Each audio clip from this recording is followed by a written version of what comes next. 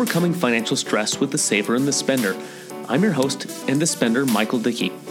At Fiscal Fitness Phoenix, we are the worldwide leaders in reducing financial stress, and our mission is that everyone, from the person that is overwhelmed with their finances and in debt up to their eyeballs, to the person that makes good money, has amazing goals, and wants to achieve financial independence, finally to the person that feels a calling to help others by becoming a financial coach, learn how to take the stress out of money.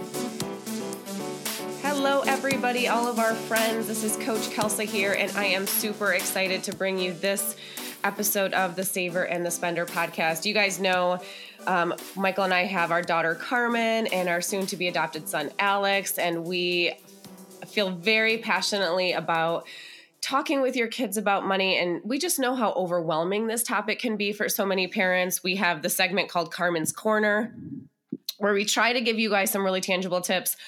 But I am excited because we have an expert with us today.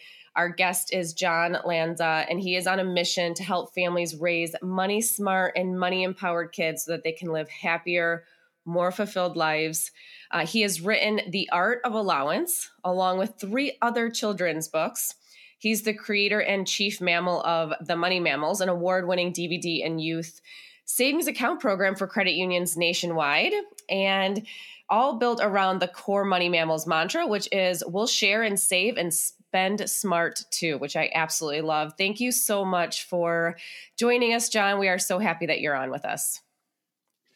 Kelsa, I'm glad to be here. Yes. So tell us how this whole thing got started. It sounds like you've got quite the passion for talking with kids about money. How did it all start? Well, it started with our kids, surprisingly enough. So my wife and I have 2 girls who are now 15 and 13, which is hard to believe. But back when the 15-year-old was 6 months old, we were kind of just we were in Southern California. We were taking a drive up into the mountains, getting a little just time away from the city. And we were discussing things that we wanted for our kid. At this point, it was kid, and we had planned on having kids.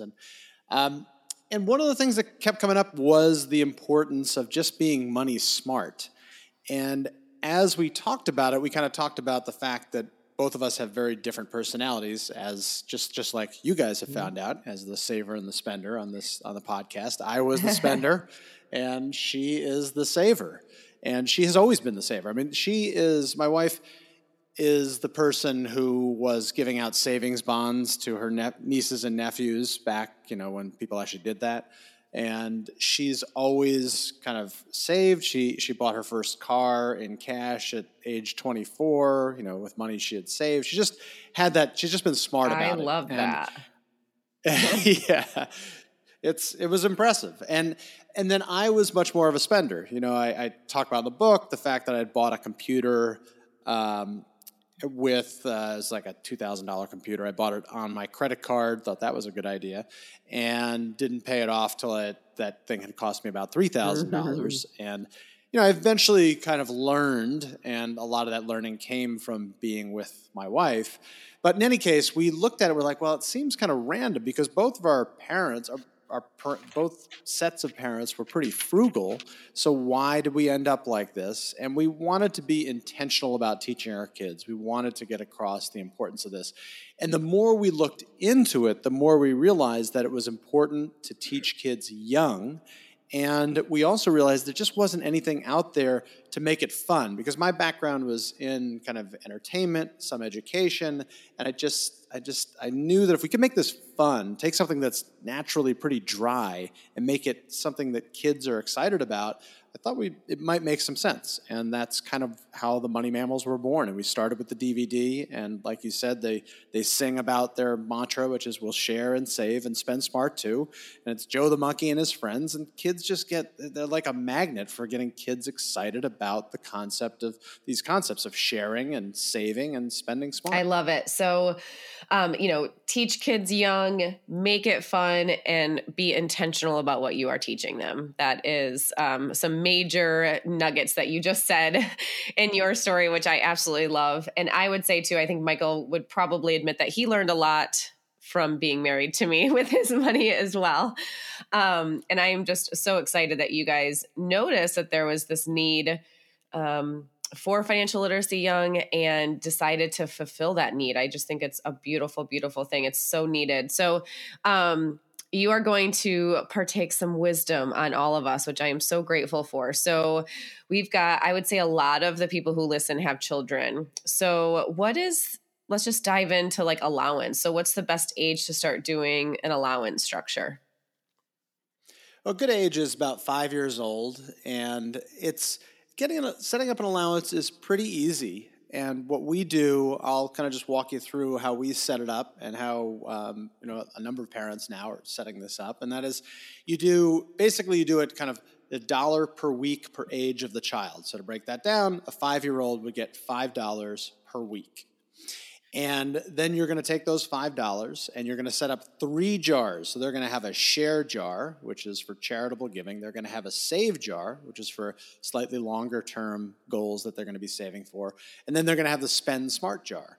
And we add the smart to the spend. It seems like just like a simple change, but that's more than a semantic change, because the whole idea there is to get kids to be thinking when they are spending their money. And that's something we want to kind of encourage. That's why we call it Spend Smart. So it is important that it is called the Spend Smart jar. So we have those 3 jars. And what we do at allowance time, you just set a time that you're going to do it every week. And don't beat yourself up if you miss a week. It's all right. You can double up the next week. And you let your kid put the money in. But what we do is we opt them in or nudge them to behaviors that we want them to, that we think are beneficial to them. So for example, one of those dollars has to go into the share jar, because we believe, and most people believe, that charitable giving is something we want our kids to do. So we want to get them used to making that choice. So they put that into the share jar. They don't have a choice in that. $1 goes into the save jar because we want to teach them about paying themselves first. I mean, that's something you guys know as financial coaches. One of the most important axioms of kind of personal finance is pay yourself first. So we're teaching kids, we're opting them in, we're nudging them into this behavior. They put that dollar into the save jar. And then a lot of power comes with these 3 discretionary dollars that are left over. They can do anything with those. Those, for argument's sake, we'll just say that they put them into Spend Smart, but they might also go into save and into share. And that's how we do that every week. And that's just kind of your basic allowance setup. And what you want to do when you start the allowance is be very intentional about why you're doing it for your kids, and explain to them that you're doing it because you want to teach them to become money smart. And what we're trying to do is teach them the kind of core money smart skills. And those are saving for goals, making smart money choices, and distinguishing between needs and wants. Great. I love that. And I feel like there's probably some parents listening that right now they're like, oh my God, but we're so busy and I get home from work and we're tired and we've got bedtime routines and all of that and homework. And so logistically speaking, what are some time savings things that you guys have found works with, like getting the dollar bills and getting them ahead of time? Do you guys go to the bank? Are you getting it from the cashier at the grocery store? Logistically speaking, any tips there for saving time with this? Yeah, I mean, wherever you do get your cash, the grocery stores, that's typically where we're going, is getting cash out at the grocery store. I think the most important thing here is that what I said before, which is if you miss a week or if you don't have, don't beat yourself up. You want to try to get consistency. That's always great. If you can do it and you can set, whatever it is, Sunday night, and you set, I know families that'll do it as part of their Sunday night dinner ritual, set up a ritual, that makes it even better, because then your kids will remind you to get that money when you're at the store, which is always good to have those reminders from kids. But I think what you're getting at is the most important thing, which is that you want to make it as easy as possible for yourself. So, if your reminder is in your kind of digital reminders, make sure you have one that goes off every week. On Friday, I got to get this money so that I have the dollars, so that on Sunday night we can do our allowance protocol. But really, again, if you miss a week, even if you miss 2 weeks, it's not a big deal. If you do miss 2 weeks for a 5-year-old, because remember, they're not necessarily going to fully get what you're doing at that age, but you're just getting them used to using money language, getting comfortable with the concepts of money.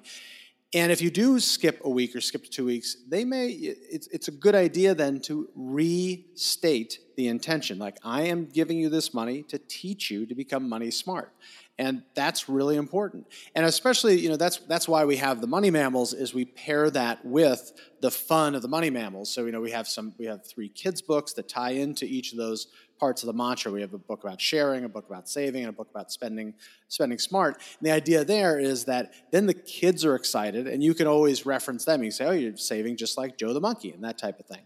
So, those are just a few little quick tips. And I love that. Just such a simple sentence that is so age appropriate, which is, I'm giving you this money so that I can teach you how to be money smart. I feel like it's so much better than so you can learn how to manage your money, or you can learn how to budget, or, I think I want to teach you how to be money smart is such a simple and yet perfect, eloquent way of, setting that intention.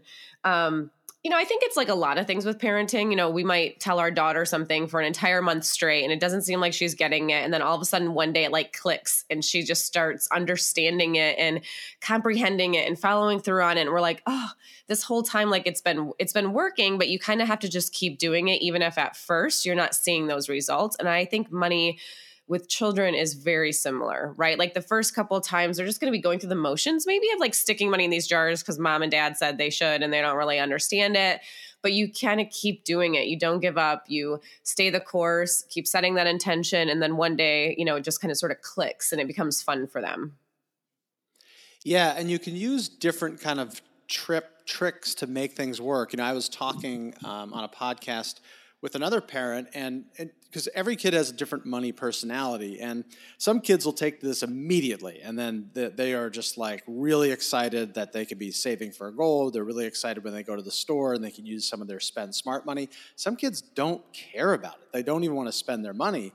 But you know what? Those same kids might be kids who are really interested in sharing some of their money, charitable giving. And so you can incentivize those kind of things for them by saying, if you put your money into the share jar, I will give you an extra quarter for every dollar that you put in there during the allowance time. That might incentivize them to put that there. Same thing with the save jar. You can match them dollar for dollar. Whatever your values are based on whatever that your kid might be interested in, use these different types of tricks, and the incentivizing is a great way to do it. Some kind of matching that goes along with each of the jars. Thinking about, especially if a kid is not necessarily, you feel like you're going through the motions and they're not necessarily using the money, which is not necessarily a bad thing that they don't want to consume, but you also want to give them an opportunity to learn something about something else, another choice they can make with their money. So that could be, like I said, doing that with the save jar for a longer term thing or longer term item, or doing it with the share jar for charitable giving, and then finding places where they might give that money. Sure. Yeah. I find that the idea of an allowance can be quite the heated conversation amongst parents. Do you find that to be true, John? Yeah. What's funny I think it's just because it's such a loaded term in our society now. And this is why I harp on this intentionality. I'll probably overstate that throughout our discussion, but it's really important. And that's why I think it's really important to keep talking to your kids about why you're giving them an allowance, because what happens is if it's a rudderless allowance, it's not going to accomplish anything. If you're just giving them money, then it is a handout. And that's, I think, what most people are uncomfortable with, is this idea that I'm going to give my kids a handout. And it is a handout if you're not intentional about it. But if you are intentional about it, it's a terrific teaching tool. And the other thing that it does really well is that it opens up a potential lifelong dialogue between you and your kids about money, break down the taboos, and then you can kind of move into, as they get older, much more, interesting and complex discussions to the extent that you want to engage in those conversations. Yeah, I really just try to reinforce with the parents that I talk with too, that I don't know a better way to teach your kids about money than to kind of put it in their hands and let them play with it, learn how it works, maybe make some mistakes, feel empowered by their choices, feel really proud of certain decisions, but be able to buy something that they've saved for and feel really good about that. I mean, if they could read just a book and not do anything and just learn everything that way, then that would be great. But I really think that it's got to be done in tandem, the books, the children's books about money, the stories, and also just practicing it. Well, and there is research that strongly suggests the importance of experiential learning, which is this real world learning, which is that kids are going to learn money if they have money, learn about money only if they have money in their hands with which to practice. And the other way to look at it is that if they don't get this chance to practice, then they're going to be making decisions. They're going to have to learn these money behaviors when the decisions are much more consequential. So why not let them? Because sometimes parents are worried about, they're wasting money. Or they're going to make mistakes. You can't think of it as a waste. Just think of it as practice, just like any kind of practice. And yes, they're going to do things with that money that you aren't necessarily happy with, but and certainly as a parent, you can control that. If there are certain rules, like you're not gonna let them buy a Nightmare on Elm Street as a 5-year-old or whatever it might be. But as long as they're buying within the parental, within the family rules, you're gonna have to let them make some buying mistakes. But guess what? These are very low stakes mistakes that they are making. And it's just part of the learning process. Yeah. So, I always say, especially when they're older and maybe they spend their money, going to the movies versus going to a dance or something, like we know that that's not that big of a deal, but to them in their world, that is massive, but it's so much better to learn that lesson then when that's what you're torn between is going to the movies or maybe going to a school dance versus like, am I going to make my house payment or my car payment someday? Right.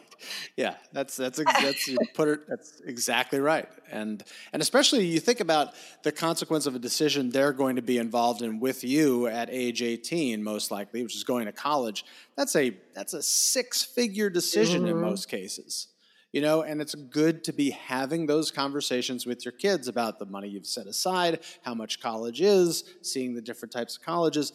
And by starting this dialogue from an early age, they realize it's just part of the money conversation that you're having. It's not more than that. It's just something that has to be considered when you're making a big consequential decision like that. Yeah. And I know we're getting a little off topic from what Michael sent you. Hopefully he warned you, John, that I would probably do that. The dialogue is so important. One of the things that I see happen sometimes with clients is they were brought up in a family where they never saw their parents talking about money. And it's not to say that their parents didn't, but maybe their parents, if they were having those conversations, tried to shield their children from them and like never let them experience it or even let them witness it. So now they're grown up, they're in a marriage, let's say, and that their spouse and them have to talk about money a lot. And they feel like I must be doing something wrong. We must be bad at this if we have to talk about it because my parents did okay and they never had to talk about money. Does that make sense?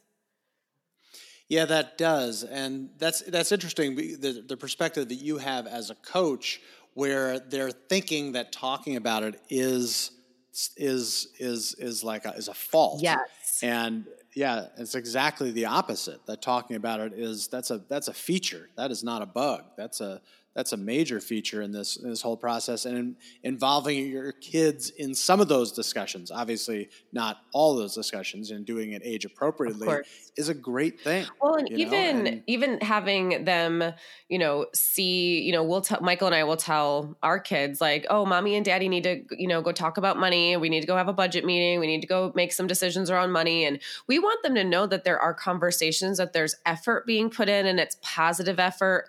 Otherwise we fear that they're going to grow up and just think that this was easy for us. And so if they have to put in any effort, does that mean that they're doing it wrong? And we don't want them, to think that that is the case. Yeah, and you're very smart to do that. And you guys know the importance of that kind of, having the dialogue in an age-appropriate manner. But, a lot of times people feel like they don't want to share, how much they're making or what their financial situation is. And those are very personal decisions. But the fact is, especially as your kids get to be tweens and teens, is they know if there are money problems. One, they figure it out, whether you tell them or not. And then two, they probably can figure out what kind of money you're making, and certainly where you fit, where you fit in the social strata. That stuff just happens. Yeah. So if the kids are already going to know that, you might as well start having these conversations and opening up, because really all we're trying to do is in these conversations is for kids to understand that money is just a tool. That's all it is. It's a tool to, potentially get, financial freedom, but it's just a tool. And we don't want money holding sway over them. We want them having control over their money, becoming eventually money empowered. That's all kind of where we want to get. Yes. And I love your philosophy on the importance of being intentional. I really don't think you could talk about that too much. I feel like our philosophies are very in sync on that. I mean, I always say, whether you call it budgeting or planning ahead, if there's one skill I wish I could teach people, is how to be intentional with their money. I really feel like you just feel more fulfilled that way. You feel more content, and you might not make any more money than you did the year before, but you feel like you do because you are just doing the best things with it for you, right? So not what anybody else is doing, but for you. So I love that that's your philosophy with really what you hope children take away.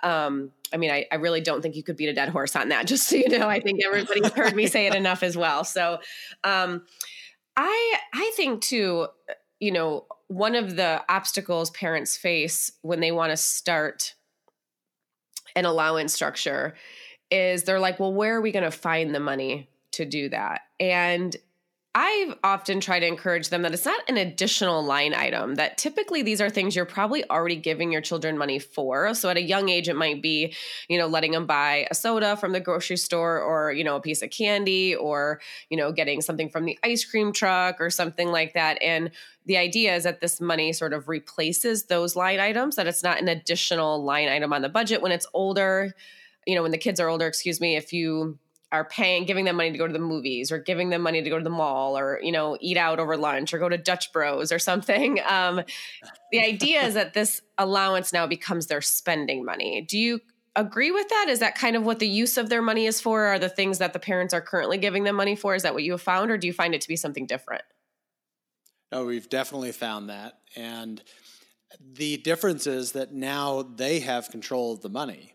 And that's empowering them. And the other thing is, they're much more careful about their own money than they are about the money that you're spending on them. Isn't that amazing? So, I do that all the time. I mean, they literally will spend their money so differently. And it's like, parents don't believe me when I say that. And then all of a sudden they experience it, and they're like, oh my God, my son's a saver. I had no idea. And I'm like, yeah, it's because now it's his money. He's going to do something very different with it than when it's mom and dad's money.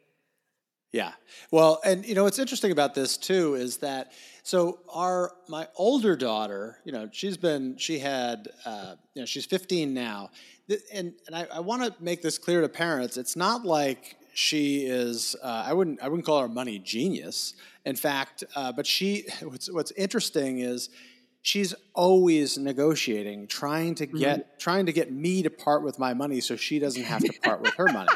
So it's not like these conversations don't end; they continue. But the nice part is, she knows that once that's not going to be an easy conversation, but she will make some very interesting cases for why that should come out of my wallet and not her wallet, whatever it might be. If she's going out to dinner and we would have paid for, if we were going out as a family, but she's going out with a friend, she'll make this case that, well, you were going to pay for me anyway. Why don't you pay for this? And what's good about it? It is an open conversation, and there's nothing wrong with her trying to negotiate that. But I bring it up mainly because I want parents to understand that it is an ongoing thing. It's not like you're going to do this, spread the magic dust of allowance, and your kid's just going to become money empowered. Sure. It's what you're doing is the magic dust of allowance just opens up a world of conversation, and you continue those conversations. And to the extent that you can enjoy a conversation with your 15-year-old, you just have to kind of embrace the craziness of some of those conversations. I love that story. We encourage so many of our clients to practice negotiating just for the sake of feeling more comfortable with it. So many people are simply afraid to hear the word no, or they're embarrassed, or they feel like they're being cheap if they try to negotiate. And we really just, even if the person says no, if you're going to buy it anyway, there's no harm done, sort of thing. And we try to make them, help them to come up with a way of asking that they feel comfortable asking, and that sort of thing. And you'll be surprised by how much money you can save over your lifetime simply by asking a simple question of, hey, are there any better prices for this right now, or something, And it sounds like your daughter is going to be masterful at that. I love it. And she's gaining comfort with it, which is so cool. I love hearing that. Well, my wife and I say this all the time. The stuff that drives us absolutely bonkers will serve our kids so well when they get to be older. Yes. You know, this. I want to. I think it might be helpful because it seems like the right time since we're talking about the use of money. Maybe to talk a little bit about how this is jumping ahead a little bit, but how the allowance can grow with your kids as they get older. Can I do that, Kelsey? Yes. And because I think that's perfect. I was going to say that the other challenge is that people are like, well, I don't know where to start, or I don't know how to change as my kids get older. So I think it's perfect. So yes, thank you for bringing that up. So the way that we work, so you have this cash allowance that you do. Ideally, you're doing it from say 5 to about 10 years old. And that's so at 5, they're getting $5 a week. Sure. When they're 9 or 10, they're getting $9, $10 a week.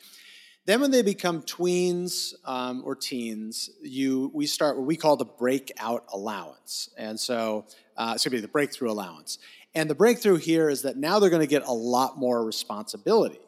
And so they're going to get more money and they're going to get more responsibility. So what we did, and we went whole hog on all these responsibilities. You can take them, you could kind of step through each one of these, but their responsibilities now are that they have to cover their phone, so that's communication. They have to cover gifts for their friends. They have to cover food when they go out, and they have to cover all their own clothes. Okay, so they have now. So we had a big conversation about this and a negotiation, and we actually have a free resource that you can get from our site, and we can talk about that later on theartofallowance.com in the resources section. You can download a Google Sheet that has all of this. And you can start a negotiation with them about all these things. So you figure out how much they're going to, for example, you figure out how many friends that they have, how much they're going to pay for each of those presents, and then you take that, divide it by 12, and that gives you, that's the amount that's going to go towards the gifts side of your breakthrough allowance, okay? Yeah. And you do that for clothes, you do that for the communications, and the communications you'll know on a monthly basis. What I mean by that is the extra money that our phone provider charges us, they have to pay for that. And then food, that just means if they're going out with their friends somewhere, they have to cover their own food. You know, obviously they don't have to go out and forage for dinner with the family, but this is just for stuff when they want to go out. And so they get a larger allowance. So, for example, our 13-year-old gets $100 a month, right? So that's $25 a week, roughly. Now, people, without context, their eyes bulge and they cannot believe that how much money that is. But I can almost guarantee you, getting back to your previous point, you would be spending more than that on your kids on these items if you were tracking it. Well, and saying no or yes out every other day to like, can I have money for this? Can I have money for this? You know, like you'd be getting that question probably way more often. Exactly. And now they have responsibility for it. They get much smarter. For example, they think about their gifts in a whole different light. And so it sounds like a lot of money, but once you start with it, then you realize, one, the other thing you do is you give this to them on a monthly basis. So now they're getting used to this kind of like the windfall that you might get when you get your first paycheck. And like most people, when they first get their first paycheck, they will probably blow through it and have no money in the last 1 or 2 weeks of the month. That is part of the process. Yeah. And this is true with the $5 per week allowance. Yes. And with this older allowance is the idea that you have to stick to your guns, and when they're asking for more money, you can't give it to them because they have to learn the lesson that I just ran out of my money, so I got to figure out how to deal for the next whatever time it might be until I get my next allowance. Yes, what a beautiful lesson for them to learn. I want to just really quickly interject and encourage our listeners who might be hearing that $100 number and sort of balking at it a little bit to not let your mind close to the idea just because of the dollar amount. So money is relative. Everyone's budgets are different. Everyone's lifestyles are different. Every child is different.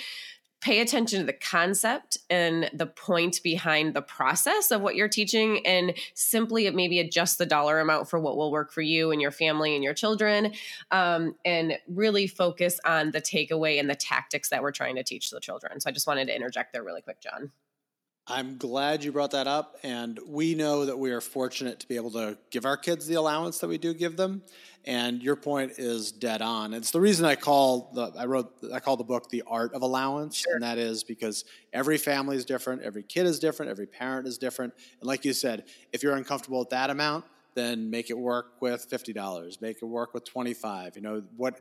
Make it work. The one thing that I caution parents is if you have the means, be careful of giving way too little of an allowance, because then you're not empowering the kid. What you're doing is just putting them in a position where they're just going to be frustrated by the fact that they don't have any money. Yes, So excellent. that's just the one, because I see that happen a lot. People and it's really just a general uncomfortable. I think once people understand the intention behind it, there I am using that word again, and we provide them with the why, but I don't think we can talk about this too much, and I think you agree with me on that. Totally. Once they have that why and they realize that that is something that you just have to kind of keep going back to, then it makes sense. Yeah. And when it comes to the dollar amount changing, you said that was around what age? Like a tween kind of age, you said? Yeah, and so it typically, like we did it at age 12 for my older daughter, but we did it at age 10 for my younger daughter, because that was the same with the allowance. We started at age 5 for the older and 4 for the younger, because they see what's going on, Sure. so they just kind of pick it up. They see how it's all working. So. Yeah. And every kid's a little different. Some are quicker, some are, a little more immature or playful for a longer period of time, or, and that's not I don't say that in a bad way. Immature I do not mean that in a bad way. I just mean, they're, not in the real world yet sometimes. So, and then what about, do you still use the jars at this stage of things? When do you start to introduce a bank account and that sort of thing? Oh yeah, that's a great point. So we did my wife set up bank accounts for them way before when they were young. And so what we would do is take, like when gift money came in when they were, say, 3 or 4 or 5, we would take most of that gift money and put it into the bank, and then give them some of that money to use. But when we, in terms of allowance, it's important to use cash. Now listen, if you can continue to use cash all the way through their teens, more power to you. That's great, because we know from studies that it's much more difficult to part with cash. It's not a bad idea to go straight up cash. But what we did is we gave them 5 years of physical cash in the jars so that they see at allowance time making those money choices. The point, really one of the big points there, is that you want your kids to understand that whether they are intentional about it or not, every time they receive some money, they are making a choice to do something with that money, whether they're putting it to share, whether they're putting it to save, or whether they're deciding to spend smart. So cash is a great way to do that because they physically see it. You want clear jars. They see their money. We're getting away from the piggy bank where the money is hidden. The jars are kind of a metaphor for the conversation that we're trying to have with our kids. So it's an open conversation. It's their money. We're not trying to hide it. We're not saving it for a rainy day. That's how that whole process works, and cash is a great way to do it. And then when they got older, when we transitioned to the breakthrough allowance, we moved into a debit card. We have that debit card, and there are various services that do this that allow you to still put money into the buckets, the share and the save and the spend smart. They might identify them with different names, but those 3 buckets still exist. And then I think it's important to do that, and the reason is that digital money, is still real money, and it's good for them to start to learn how to use that money. Plus, on a practical level, it makes it a heck of a lot easier. Sure. To be able to get that money in. But I will tell you, it's not as powerful as it is to have that weekly allowance where you are putting the money in.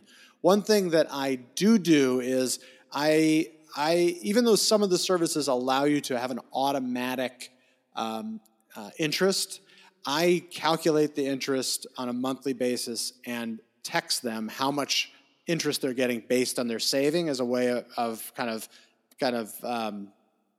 continuing the conversation. That's and then great. So I'll send that to them, and then I'll talk to them about it, and I say, you could be, especially if you have a lot of money in your Spend Smart account.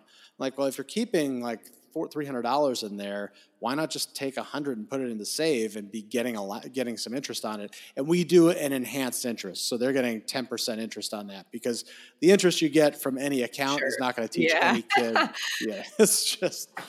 That's a good trick. I wouldn't have thought to ask you that question. So thank you for saying that, because I think that's really cool that you guys do that. Now, how does somebody, so they're listening, they love this idea, they have kids any age, let's say, and they either do have some responsibility or don't have responsibility. Where do they begin to get started and start executing this idea of an allowance? I mean, really any time. So, and I think, what I hope today we get across to folks who maybe are on the fence or have a program that they need to kind of goose a little bit, is the importance of the intentionality. So you can start anytime. If you have a 7-year-old, start with $7 a week. And always be prepared with the younger kids. Just be prepared that there are going to be some difficulties, in the form of a temper tantrum when you move from when you're moving from sure I'll get that for you to nope, you have your own money, and then that money doesn't buy what they wish it would buy. It may be a temper tantrum, it may be some sulking, but you know what? It doesn't take typically very long for them to realize that as long as you hold stick to your guns, then they're going to realize they're going to have to have the money for it. And they're going to realize if there's something that they really want, guess what? Then you take a picture of that thing, you put it on the save jar, and they have to start saving for that item. And that is another fantastic conversation to have with your kids. So that's a 7-year-old. And then if you're going to start, if you haven't done anything, for example, and you have an 11-year-old or your 12-year-old, set up a breakthrough allowance, but just start with one of the items. So just say clothing or gifts, whatever makes the most sense. Just pick one of them and just say, you're responsible for this. I'm giving you this much money a month. And they'll pick up pretty quickly usually. And then you add on the additional responsibilities. We went with all 4 because our kids were kind of used to doing it, but it's used to getting an allowance. But it's very easy to start it up. You just have to, it's just better to start with less responsibility in the beginning and then add it as you feel more comfortable that they can handle more. Yeah, and probably something that they may care more about. So if they're the type of kid that likes to buy gifts for their friends or something, that maybe they'll feel it more encouraged. It's something that they really do care about. Maybe your daughter loves buying clothes or accessories or something. So that's probably a good category to start with. It's something that she feels excited to be saving for, I would guess. Well, it's an interesting point that you bring up clothes, for example, because sometimes one of the complaints people will make, or they'll look at the system and they'll think, well, you're giving them $100, and again, we're not just giving it to them; there are strings attached. But most importantly, they're learning to make these choices. But you can continue. There's plenty that you can do. For example, and I'll give my wife credit for this, our kids shop for their clothes at flea markets and at Goodwill stores more than they shop at regular stores. They still go into regular stores. I mean, that's just kind of sometimes, whether good or bad, that's just part of the social structure for some of them at times. But that was something you can introduce to them. So yeah, sure, they're consuming, but now they're spending smart. And so bring your values in, show them that they've got a lot more purchasing power by going to Goodwill or going to a flea market, or even better, my wife does clothing swaps with her mom friends, and now she's starting teen clothing swaps, which I think is a genius idea. Yeah, that's a great idea. Yeah. I want to ask you really quickly before we move on, what are some tips for parents on picking the responsibilities or the chores that your children need to do? Any ideas there? Well, here's the thing is we don't advocate tying chores to allowance. And here's the reason why. That, as we've said, the purpose of an allowance is to teach kids to get money smart, to teach them to learn how to save for goals, distinguish between needs and wants, and make smart money choices. That's its purpose, and you do have to be very explicit about that purpose for your kids. It's not a handout. This is a tool to teach your kids about money. Chores teach a different lesson. So the chores lesson is that you have to work hard for money. Great lesson. different lesson. So if you want to teach them that, then you can give them chores that you might normally pay other people for, whether it is washing the car, doing yard work, those kind of things. Sure, you can pay them for those. They're kind of like above and beyond chores. But basic chores like washing the dishes or cleaning their room or making their bed, they shouldn't get paid for those things because that's just what they're doing as part of the family. So, and again, I think the key is that parents a lot of times want to tie the chores to allowance because they don't want a handout. But as long as parents understand that it's not a handout, that it is an intentional process and the purpose is to teach their kids to get smart with money, then it makes sense that you can separate those two. The other benefit, this is not the reason to do it, but a huge benefit of decoupling chores and allowance is that, we have constant battles about doing chores. And if you add in that money is the punitive part of them not doing chores, then you're casting this pall over the money conversation on a pretty consistent basis. And again, that's not the reason, but it's a really nice side benefit of separating the two because we're trying to have as positive a money dialogue with our kids as possible. And and maybe that's just our fault as parents, but it's chores are just something that are kids are always trying to get out of their chores. Sure. And so there's a lot of conflict with that, and getting those done. So the decoupling, that's a nice little kind of added bonus of decoupling chores and allowance. Yes, I like that word, decoupling. So a lot of the save jar, it sounds like that you've talked about so far, the purpose of it was to save for something, an item, you put a picture in there so they feel motivated to save for that item. At what point does it shift to saving for the sake of saving, to not be spent? And how do you get kids excited about saving with sort of no desire to spend it later? Yeah, we're personally kind of in the midst of that, and that's going to be different for different parents. One great piece of advice that I've heard from multiple people, whether they are kind of adult money experts or kid money experts, is that once your kids get a job, open up a Roth IRA for them, and then they can save in the Roth IRA. And I love the idea of, to the extent that you can, matching some, either dollar for dollar that money or some portion of a dollar for every dollar that they make, because then they start learning about investment. So that's a great vehicle to do that. The other way is if you have a kid who tends to be saving a lot more, then that's something you can get them in using. For example, like I don't want to. We don't get anything out of this, but there's a service called Stockpile where kids can buy fractional shares. So just get them into the stock market. And the easiest way to do that is just have them pick something like a brand. For example, my older daughter plays soccer, so she picked Adidas and invested in Adidas. And whether they lose or win in their stock market bet, it opens up a conversation. So some of the conversations that are opened up, one, that stock happened to go up pretty quickly, and she was considering selling it, and we had a conversation because she bought it in our account, say, well, if you sell it, remember, you do have to pay the commissions on it. I mean, either way, at some point, you're going to have to pay the commissions on it, but you're also going to have to pay short-term capital gains. So if you wait at least a year and then sell it, then you're paying long-term capital gains. And so, how else are you going to have that conversation where they don't fall asleep at the table? Right. You have that, right? You have the conversation when it's money in their pocket. Right. So, right. Yes. So those are just easy things to do with your kids. And I am far from a stock market expert.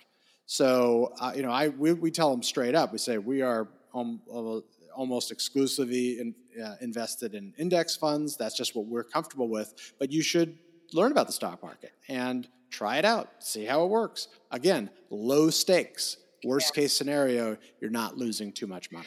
And, I just want to encourage people right now. I know, this conversation has gotten a bit more complex, and you don't have to start with this. You're not going to start with this when you're talking with your kids. You don't need to understand all of this right now. So, and I think that's, this idea of where do I even begin to talk to my kids about money? And when do I introduce the idea of compound interest? And it's you'll slowly grow through that process as you start teaching your kids a little bit more and a little bit more, and you will likely learn in the process too, which I think is a really beautiful thing.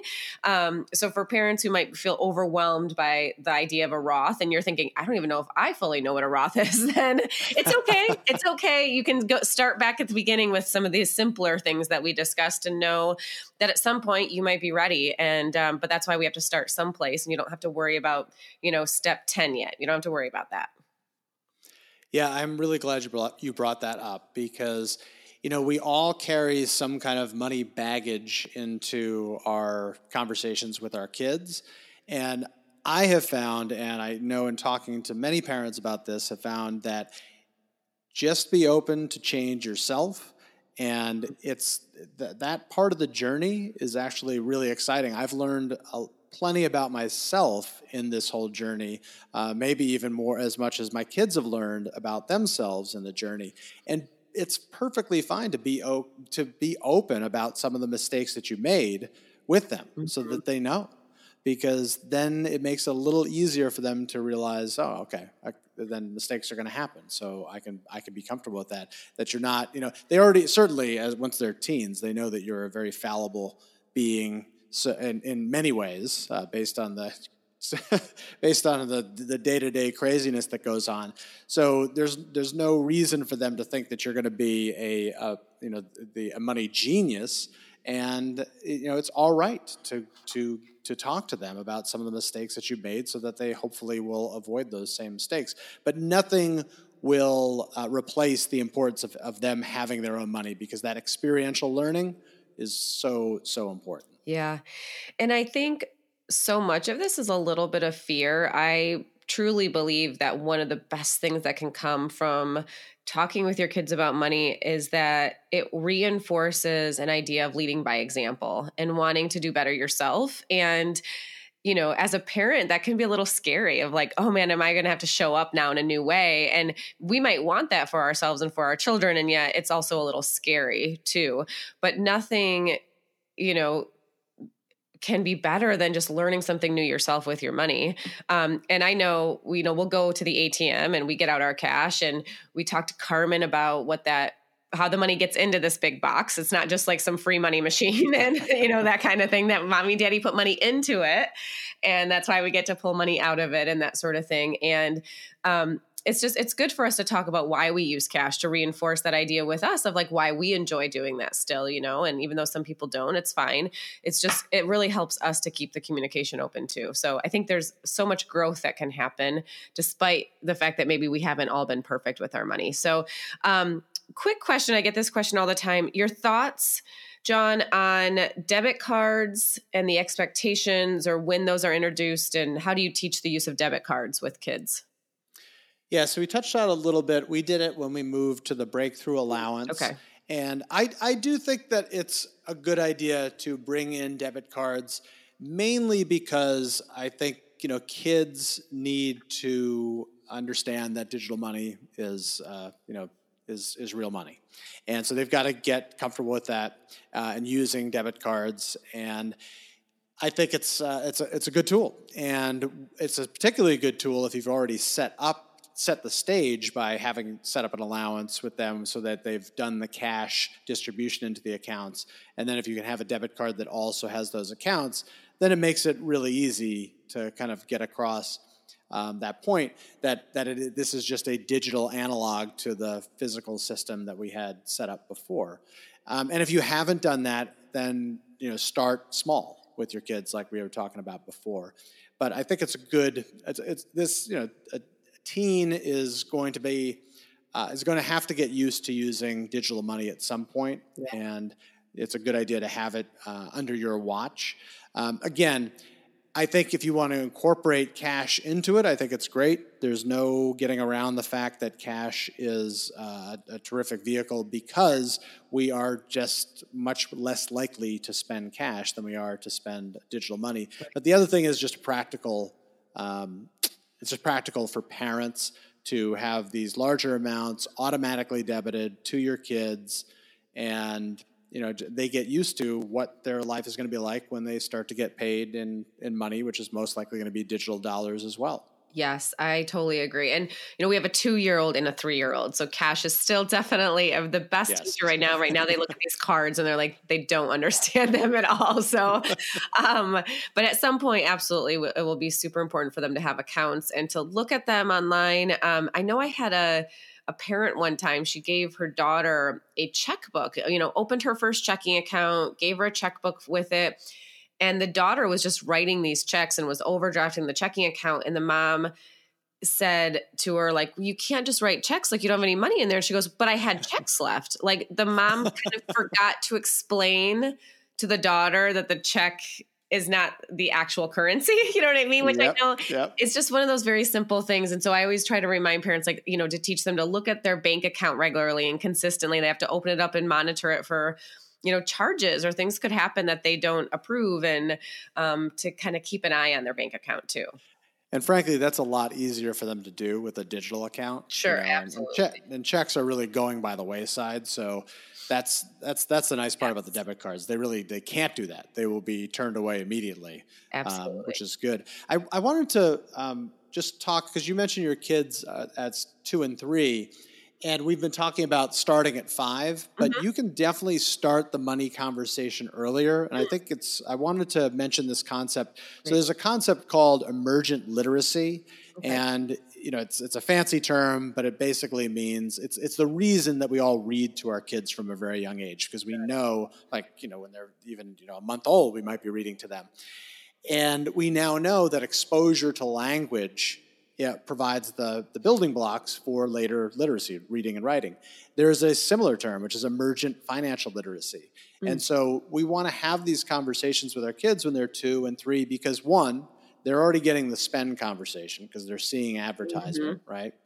And 2, it's exposure to money language. That doesn't mean they're going to understand. They're still going to think that a penny is worth more than a dime because it's bigger. Sure. But that's not the point. The point is you want them to just get comfortable with the money conversation. So, for example, if you go into the store with a 3 or a 4-year-old, before they have an allowance, you can give them $1 and let them test out using the dollar to get something, or $2, and getting change for that. Because like you said, that way, because you had said you explained to your daughter, this is not just a magic box. And money doesn't just magically come out of it. So it's good for them to actually see the transaction happen. But opening the conversation, because sometimes parents trip up on this because they think that 2 or 3 might be too young. And certainly you're not going to be sitting there talking to them about complex investment decisions. But talking to them about spending money and exchanging money and getting cash back, and again, they're not going to be able to count it. It doesn't matter. The point is you're exposing them to money language so that they're ready for the lessons once they start getting an allowance down the road. Yes, I love that. I read something a long time ago, and I really can't remember, John, where I read this, but it said children begin to learn about money from their parents at the age of 2. And it's really more of an observational type thing. I'm sure it's this emergent literacy that you're referring to. And so really, I just say, like, be careful of the words you're choosing. So, are you going to work and you hate it because you have to pay bills and, all of that, and money is like this very negative thing.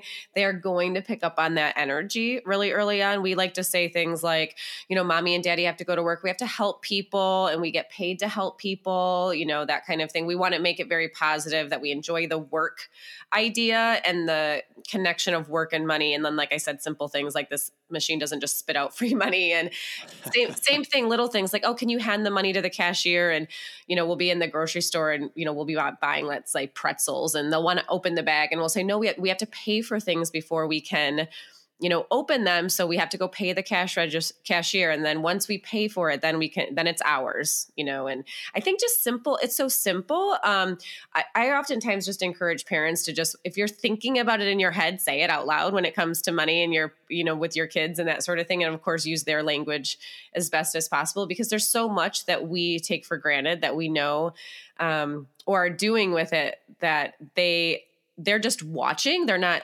able to hear our thoughts.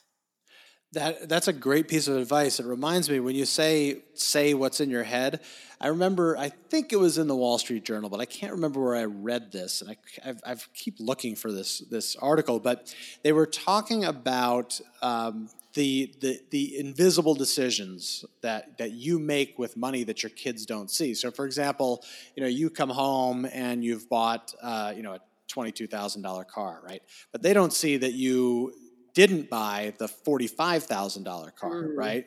Mm-hmm. Or you didn't, and that's, I'm just using a car as an example, but it's good for them to basically to talk out your inner monologue about the purchase decisions that you're making so that they understand them better, because that way they can start to understand what the dialogue or the inner monologue should be for them when they're making purchase decisions.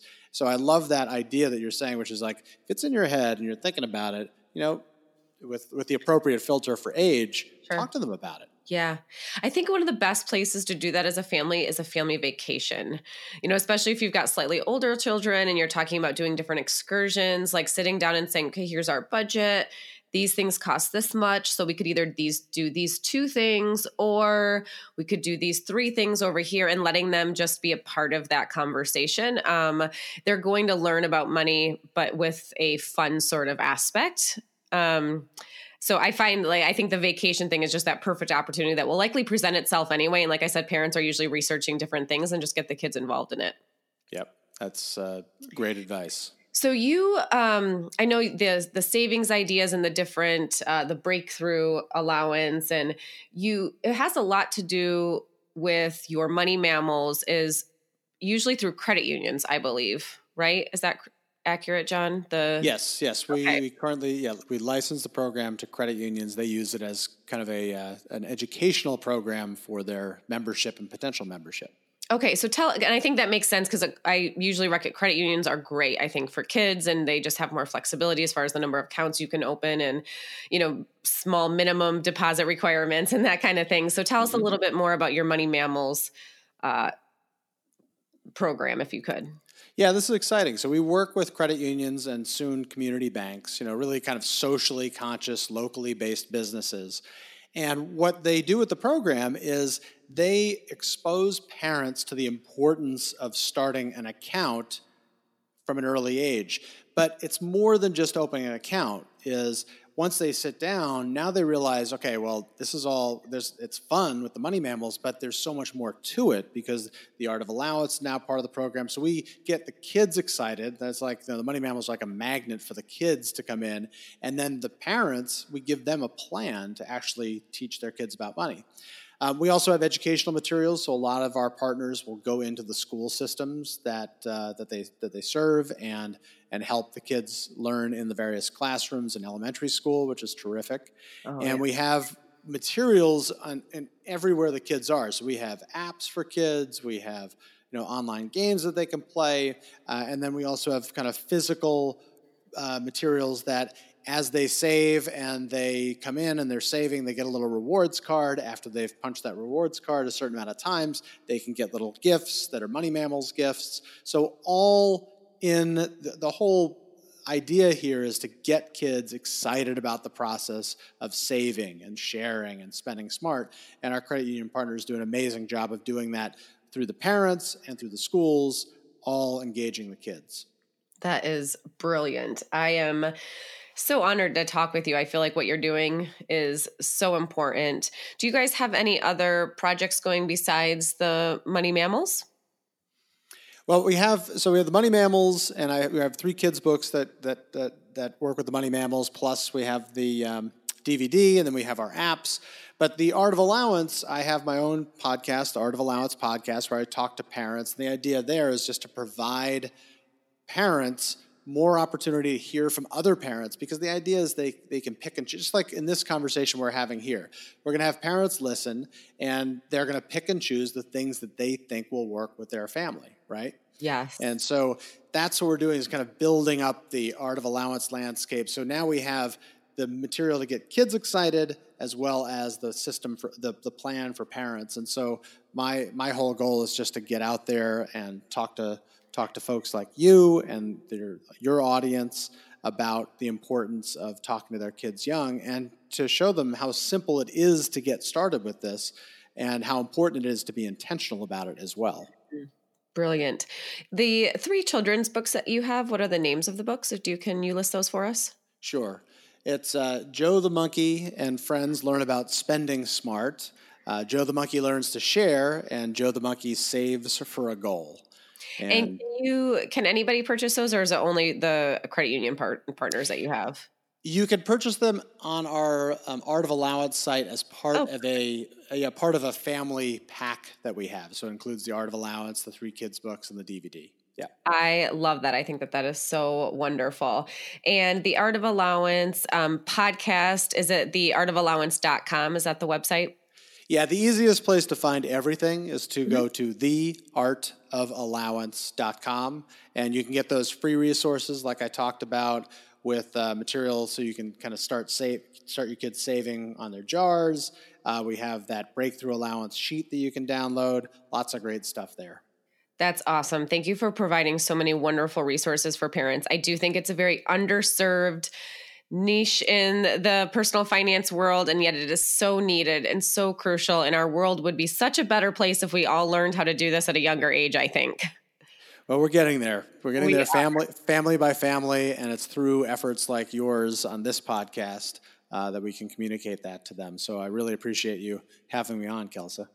You're welcome. I hope everybody will check out the Art of Allowance and a number of those free resources that he's got on there, plus the children's books and the Art of Allowance book. And if anything, I hope just from listening to many of our episodes, you feel encouraged as a parent to begin talking with your children. It really can be so simple. It doesn't need to be overly complicated. You can do it. You can start having those conversations. And I think John is providing you with so many amazing resources right at your fingertips to teach you how to do that and feel more empowered by it so that your children can in turn feel more empowered with money. So thank you so much, John, for being our guest on today's episode. Thank you, Kelsa, for having me. I had a lot of fun. Thank you. If you would like more information about our financial coaching programs or how we can help you take the stress out of money, please check out our website at www.fiscalfitnessphx.com. Join our private Facebook group by searching Facebook for Overcoming Financial Stress with Fiscal Fitness.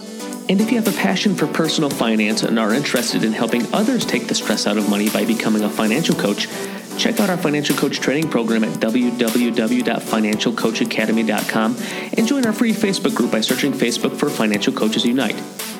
And we'll see you on the next episode of Overcoming Financial Stress with the Saver and the Spender, where we'll help the world take the stress out of money.